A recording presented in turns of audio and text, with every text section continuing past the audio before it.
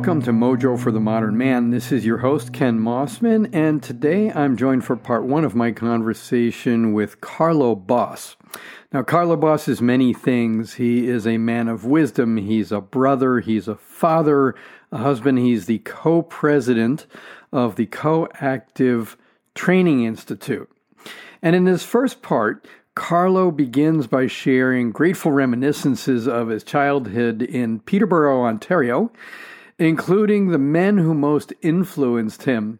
And Carlo credits his grandfather, a United Church minister, for his love of the natural world as well as his capacity to see the interconnectedness of things. Carlo received some amazing wisdom from his grandfather, which, as he says, he then tucked into a drawer, went out into the working world, and as so many of us have, he kind of got his butt kicked. On his bounce back in his late 20s, Carlo learned to be led. He learned to question a reliance on plans and also to trust life's unfolding. Now, as neat and tidy as all that sounds, well, it ain't exactly. There's a lot to this conversation, and if I do say so myself, just lovely spending time with Carlo. Before we get into the conversation, just one thing, if you have not yet, please do subscribe to Mojo for the Modern Man on your favorite podcasting service, and let's listen in on this conversation between Carlo Boss and myself. Carlo Boss, welcome to Mojo for the Modern Man. Thank you, Ken. It's a privilege to join the growing line of men who you've had on the show. Thank you, and it's a delight to be in conversation with you. So let's start here. What was it like growing up in your part of the world? Well, my part of the world specifically was a town called Peterborough, Ontario, which is just a couple hours northeast of Toronto, and it was a pretty small townish, small city-ish, I'll say typical-ish upbringing, upper middle class. Parents were professionals. My mom following a passion for teaching young children. My dad actually working earlier in the life cycle of human development as an obstetrician, as a doctor. They'd come from two big cities, Toronto and Montreal, respectively, and decided on a smaller town community to grow up in. And it was a pretty, remarkable, stable, friend-filled, nature-filled childhood. Two brothers. I'm the eldest of three. And, for the most part, we got along really well. Growing up. What's that laugh? I was just thinking. I was thinking actually, just as I was saying that about the men we've become, and thinking about how we're closer now. In our 40s. Not that we weren't really close growing up, but kids. 2.5 years of age difference when you're 5 through 10 or 10 through 15 feels like a lot. Anyway, at this stage, just how we've all sort of taken our way in the world and what we're all up to. I was just thinking about how close we are now. So it was a bit of a compare and contrast moment, I guess. Well, yeah. And of course, when you're a young kid, 2.5 years of age difference, or even into adolescence, 2.5 years of age difference is a lifetime. Yes. Yeah. Yes. Yeah. What you're learning in grade 8 is, so much more advanced and sophisticated than what you would ever learn in grade 6, as it were. So, lots of better than, and you don't get me experiences at that age. But anyway, grateful for the family we were and the family we've become. Yeah. And what, as you look at your formative years and, including into and through your university experience and maybe even early work experiences, you mentioned the relationship between the brothers. What would you say were the experiences that really that shaped you? Mm. Yeah, it's interesting. And as I was thinking a little bit about our time together today, I was thinking about actually a number of the men, to the theme of the podcast, a number of the men in my life and in my family that have, shaped me. I'd say at the beginning of my life a little bit more unconsciously than consciously. So a couple of men and a couple of experiences really come to mind. And then one woman specifically, and this is all sort of leading up to where I am today. I know we get there eventually, but my grandparents on both sides of my family didn't.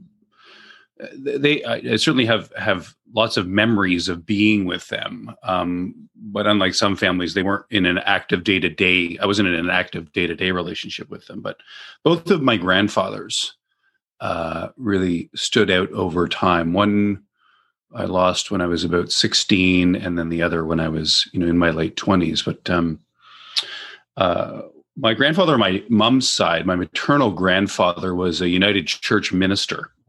And he helped found a congregation in Toronto in the 40s, in the 50s. And, really interesting. He was, an active man of the faith.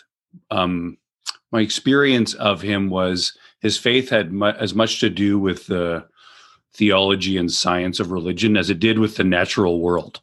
And we spent a lot of time with them at a summer cottage that they owned. It was the only home actually they ever owned. As a church minister, you didn't own your home. You lived in a home owned by the church. So the home that my grandparents owned was on a lake. And, that my grandfather had a special connection with the natural world.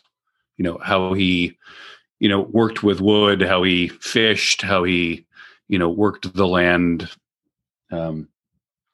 And I remember one of the experiences that really shaped me, this is going forward a little bit in time, was it was on the eve of one of my first jobs. And I was asked to take over this. I was doing a bunch of fundraising, as it turned out, for a school at that time. And I asked him what it was like. He was 25 years old when he took charge of this emerging Toronto congregation. Wow. And I asked him what it was like to build something as a 25-year-old. And the congregation was full of business leaders and different kinds of professionals who were, twice his age. And I was like, how did you do it?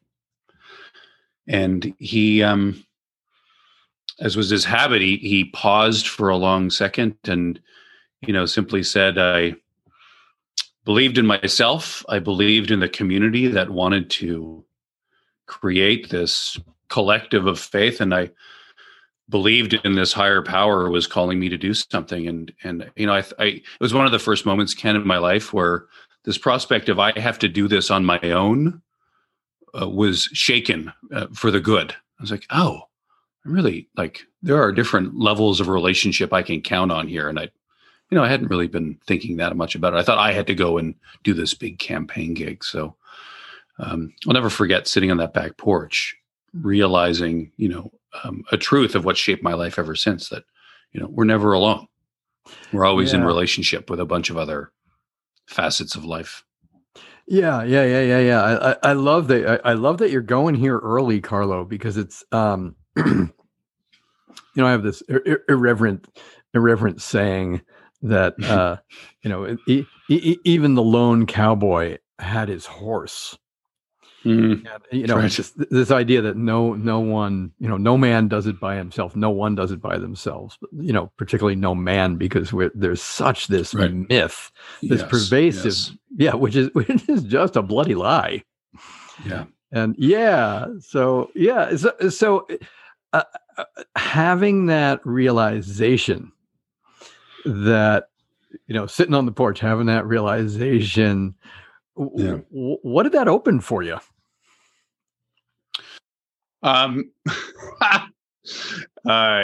opened for now, there's a story behind that laugh. Well, so I'll fast forward 6 months, Ken, and it opened everything and it opened nothing. It opened for me. I think a pocket or a drawer or a piece of my mind that held the possibility of these, different facets of relationship that we're in on this, this journey we each take.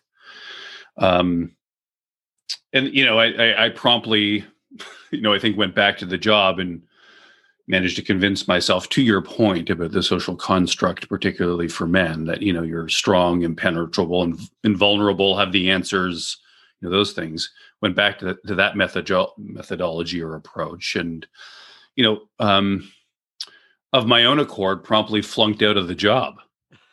And I say of my own accord because, it was, I took myself out of it. The story of what was going on in the job and how it was going, which in my mind was failing, was more of my own making than anything else. But it was all based on, this belief that, in this first experience I was having to, paint a masterpiece on my own, in a system way bigger than something I'd ever contributed to or led. So, I took myself out of it, and I, faced a reckoning with. I loved how you brought up sort of this story of masculinity or of man. That this is how it goes. Like I was becoming the system of some male belief that you this is the role you play in the systems that have been created. Largely economic, largely the story of being a provider of some kind. And I wasn't married at the time, or I wasn't a dad or anything like that. But I was reckoning myself in this system. And I think, honestly, Ken, acknowledging this quiet voice in me that had been there for a while of, you don't belong to this system as much as people think you do or say you do. And, my response was always like, yeah, I can make it. I'm born of privilege. I have all these opportunities. The system looks like me. I can play like this system. I'll make it. And, coming out of that job, I was like, oh my gosh, this is not for me. So, but if it's not for me, I have no clue what is. I hope you're enjoying this first part of my conversation with Carlo Boss. Quick reminder, if you have not yet, please do subscribe to Mojo for the Modern Man on your favorite podcasting service. Let's get back into it. Well, I love this. I'm really taken with the story, and I'm imagining this younger version of you, first having that moment by the lake, this kind of magical moment where the clouds parted, the light shined, and the angel sang, and then you taking that moment, and as you said, this, opened up a pocket or a drawer or something, and sticking it in the pocket or sticking it in the drawer, closing the drawer, and saying, "Okay, now," and then and then just several months later, having this other realization, which is like, oh, oh my, this might not be my bag. Yeah. And and what did that open up for you? Aside from a mess of it, I'm hearing in some of it sounds like it opened up a mess of confusion, which is like, oh my God, if I've geared myself for this and this ain't it, then what? What else got open for you? The world of cognitive behavioral therapy. Preach it, brother. Totally. No, it was one of those moments in my life where I was headed down and up or out and in at the same time. It was more than a crisis of conscience. So it was a crisis of being, of reckoning that I needed to get a bunch of help with. And it's interesting here in Canada, yesterday, January 28th, was a day called Bell Let's Talk Day, which is the largest global conversation on mental health. And Bell's a national telecom provider up here, and they've been hosting this day for, I think, since 2011.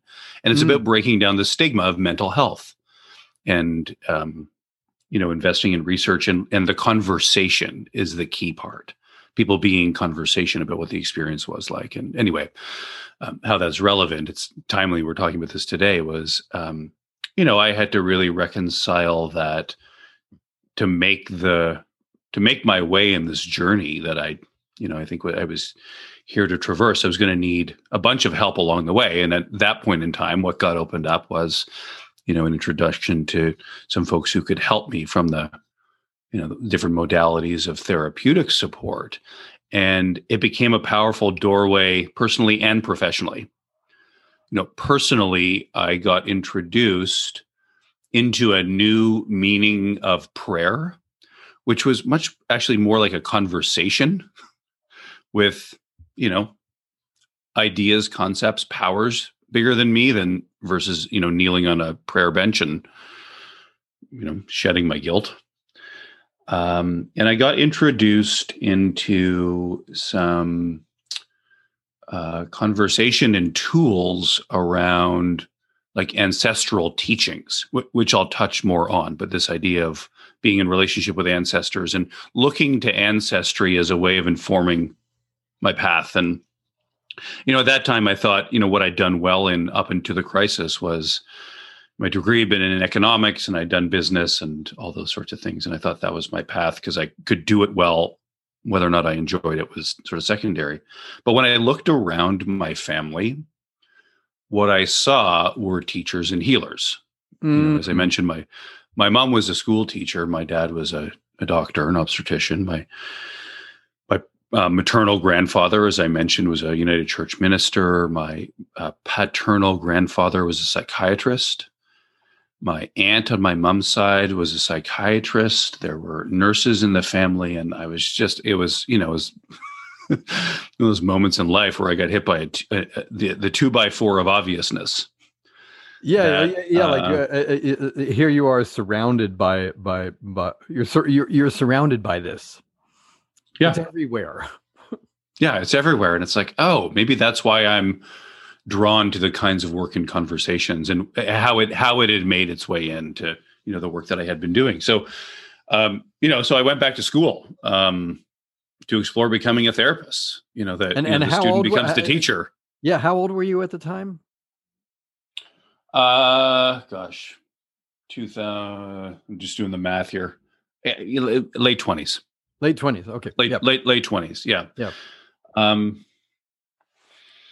And I was looking at a bunch of options. Interestingly, coaching was one of the things that I looked at, but the field was still pretty new and the certification process didn't feel substantive enough to me. So I enrolled in one of two programs that were available in the country at the time for people who wanted to study psychology at a more advanced level, but didn't have an undergrad. I'd never taken a psychology course in my life. Yeah. And that just opened up a whole new track of, how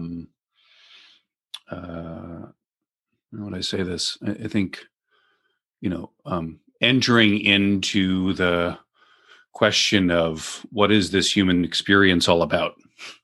I wanted to learn a lot about that for myself and wanted to be in dialogue with others to, be a partner to them as they were in it. And so I, started down that path and, I went to school, I think the first time because it was the logical next step on the path. When I went to school for this program, Ken, it was almost an ethereal experience.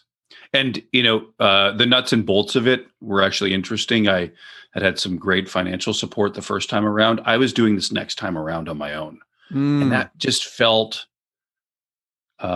so perfect and irrelevant at the same time because the subject matter and the expertise and the community I was a part of were incredibly resonant. And yeah, I found myself, I think to, that story about my grandfather and sitting on the porch, I found myself actually in the quality of conversation with other and community that he spoke about on that day. And, this is 5 years later, 4 years later from when that conversation took place. So metaphorically speaking, the drawer opened up. You pulled the thing out of the drawer that had opened, that had the clouds part and the angel sang, and now you're right in the You'd appreciate that reference, I'm sure. Yeah. Well, I'm sorry. Say that again. My minister grandfather would appreciate that reference.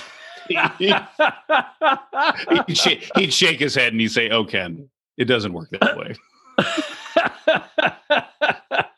With a twinkle in his eye, you knew he knew, but he would never reveal it to you. You'd have to right. yourself. That's great. Anyway, sorry. Open the drawer. Yeah, open the drawer. Pulling this thing out and really stepping into that world that your grandfather was actually sharing with you, describing, his version of it for sure. Right. Yeah.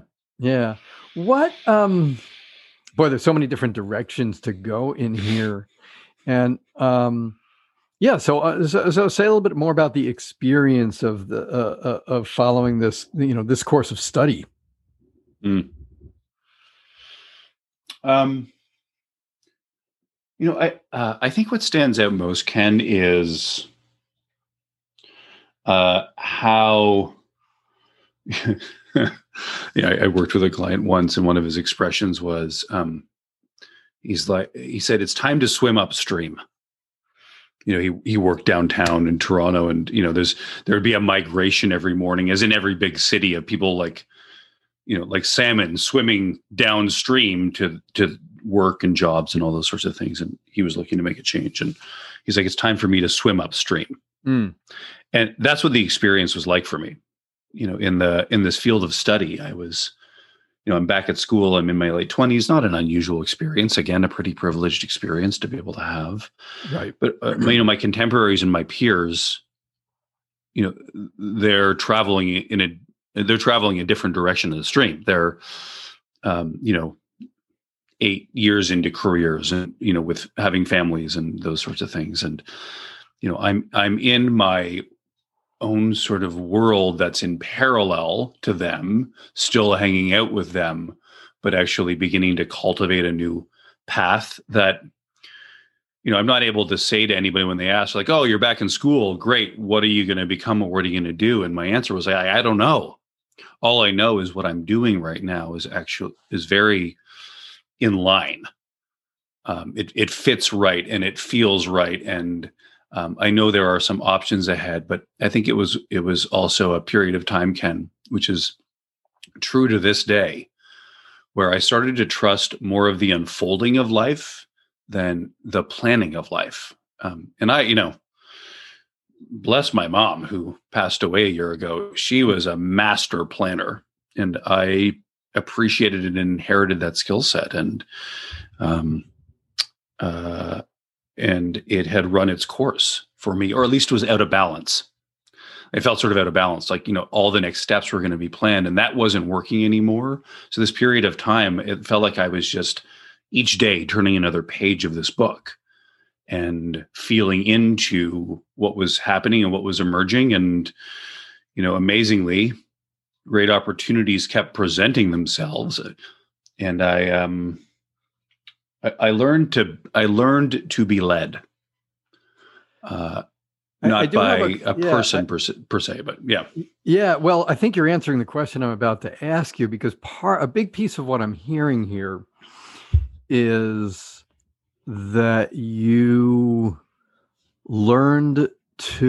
there was something that you learned to trust, more than one something, I would assert, more than one something that you learned to trust. What do you see there?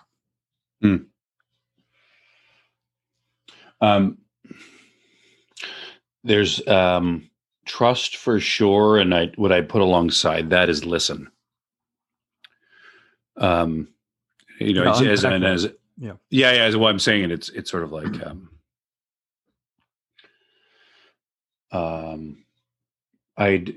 up until that point in my life, I'll categorize that period of time as a point in my life. It had been, really, how do I explain this? Like an intellectual exercise of following a path. Creating, cultivating, following a path. Mm-hmm. That path didn't work out. I hit a roadblock. I think some higher part of me took me out of that job that I mentioned earlier. And I learned to actually listen to facets of myself, facets of my ancestry or my history, and to the world around me in a way that actually helped me understand that this wasn't a linear journey. And that if I paid attention enough and listened and then trusted myself, and the circumstances of the unfolding enough to definitively take some steps, one step at a time, that opportunities, people, occasions would present themselves to me that would help me discover my life's work and my contribution and eventually my wife. And it would help me discover those things as opposed to trying to pinpoint plan them all. So, I ended up trusting my relationship to myself more and, various facets of me as opposed to the facet that was the social construct for men facet. Thank you so much for joining me, Ken Mossman, and my guest, Carlo Boss, for this first half of our conversation.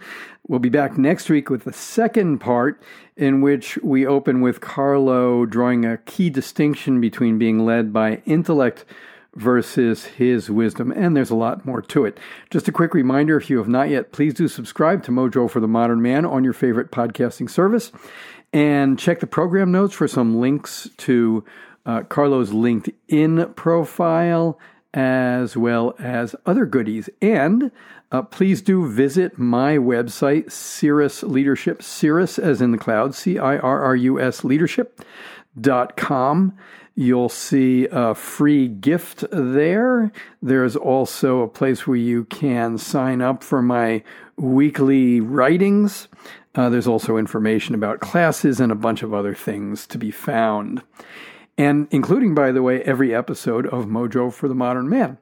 And with that, have a great week, be well, and take care.